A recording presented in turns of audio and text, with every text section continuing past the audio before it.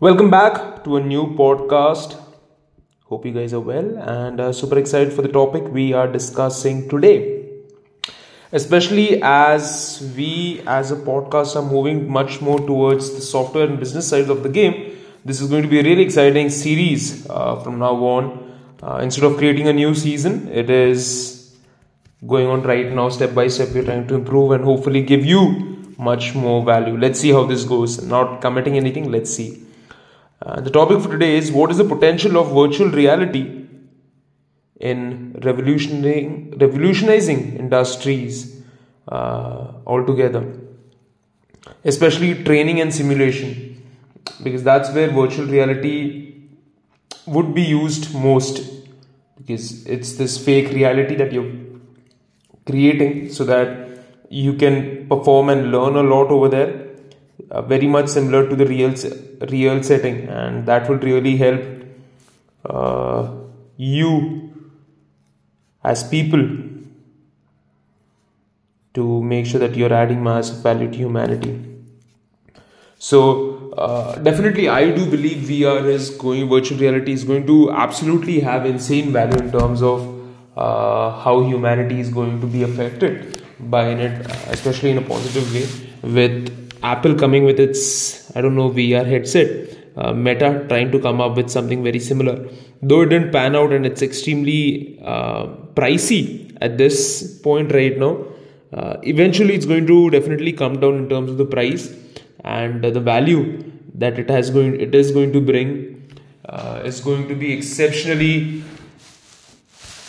good. It's going to be exceptionally exciting to see what humanity is actually going to be with VR being integral to our everyday living, because biotechnology is coming up at such rapid speed, and I think biotech is going to be the one where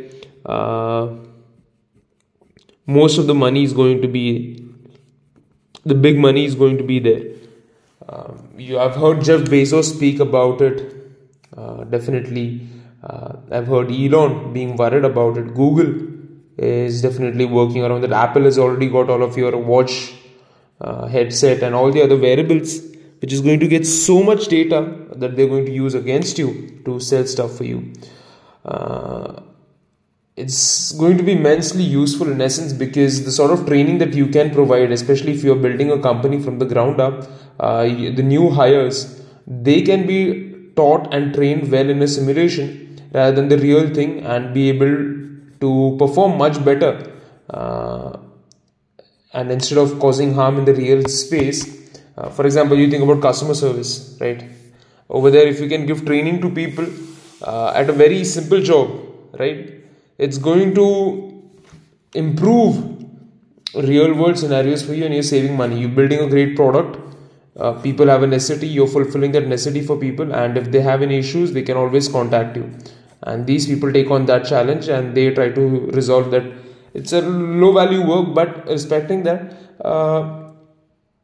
if they screw up, that kind of harms your brand, your company, so you don't want that. So giving that sort of training is definitely useful. You think about doctors, where doctors can be trained in virtual settings, and given what sort of stethoscope or whatever that is needed that they have to perform these actions, and then from there on they'll be able to resolve for it, right? That's going to be so much more exciting, because that's going to take so much excitement, because now doctors can work virtually without having all of their exceptionally expensive setting. Everyone can easily get access to things, and that just puts thing in such better perspective. You think about military, aviation, where complex scenarios are definitely going to come up, and being able to train our militants or our army personnel is going to be so much more useful to do this. Our officers in the best way possible. Aviation is another industry. When you're building an airline company, you can't give a bloody airplane to somebody who's new. You have to start from ground up, and these simulations that have already been there, with VR it's going to be even more exciting. It's going to change the way the dynamics of things are.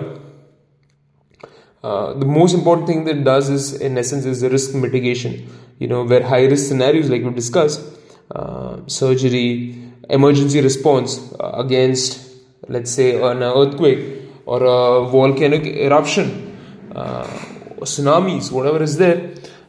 If our leaders or our officers are trained in the best way, paramedics, whoever are there, it's just going to change the way humanity is going to live, and it's going to be useful. You think about customization and adaptability. How is it that we can use VR to create much more, tailored experience, where adaptability to certain industries with diverse workforce can be done, and that is going to be an exceptionally integral part of it. You think about remote training, where instead of bringing or having office space, you can have people, talent pool across every part of the country, and they can be trained remotely through probably a laptop and an internet connection, and you can actually make sure that especially in industries like technology, it's going to be so much more useful. You think about manufacturing, giving that sort of remote training in a virtual space, it's just going to change the elements. You think about data driven insights, where VR platforms can actually collect data, analyze the data set for user performance, and then be able to identify strengths and weaknesses, and enable organizations to improve their training programs. You think about extreme human-centric design. The element of VR is that, hey, how is it that we can focus on human factor, ensuring it's not just realistic, but also intuitive and functional and user-friendly, rather than just being functional, it's user-friendly. And that sort of element, obviously you have to invest money into that, is going to be another thing which, if done well, can really add value to people. I think you just go ahead, you get the right team, you take on that risk of building a system which you can sell to companies, and then those companies pay you for your product. You think about cost saving. Now, even though VR is initially expensive to set up, the long-term element is going to be useful. It's going to be like that solar thing, where its initial cost is high, but eventually you're adding profits to your pockets by not spending anything. You think about behavioral analysis, where actually VR can capture detailed behavioral data set through your facial expression. How do you react to certain scenarios? So that way around, what can be done is teams will be able to work much better, because you're training them beforehand against challenging scenarios. And what that does is just open them up so much more better.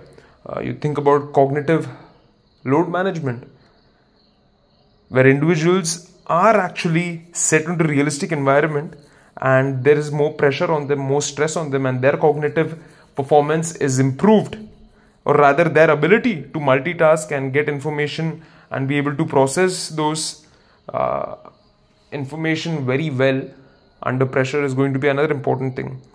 You think about psychological resilience, where you can simulate high stress situations, especially in military first responders, where effective performance is needed under pressure. That can be taken care of. You think about simulating uncommon scenarios, which is extremely important, where whoever or whatever scenarios where you use VR, they are trained to be prepared for extreme rare scenarios. Like, for example, you don't really have any sort of earthquake every day, but what will happen in a place like Mumbai if there is an earthquake, if there is a bomb blast, or there's a terrorist attack in Delhi, which is central to India's central seat, which it has been for past 100 years, for thousands of years. Delhi has been the central. So how can we train our leaders, our captains, our officers to work in such scenarios and be able to deal with different units and different stresses, and how they can all collaborate together?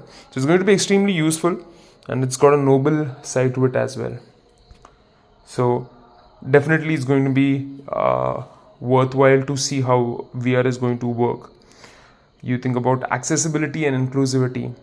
It's not just for the wealthy. Now, with VR, if it can be built, I mean, let's say you are building a company and from the ground up, you're staying there and you build something valuable and you've built something useful to people, not just something that you wanted to create, but something that's actually useful. That can be used by everybody, not just some kid who's born to a rich father or a mother or who's into generational wealth, but some poor child in India 3, or probably some poor child who's sitting in Africa with no light or electricity. So that sort of thing is definitely going to change with VR, and it's definitely a great business idea to solve for. So that's it for now. Keep punching, guys. Love you all as always. Take care. Stay healthy.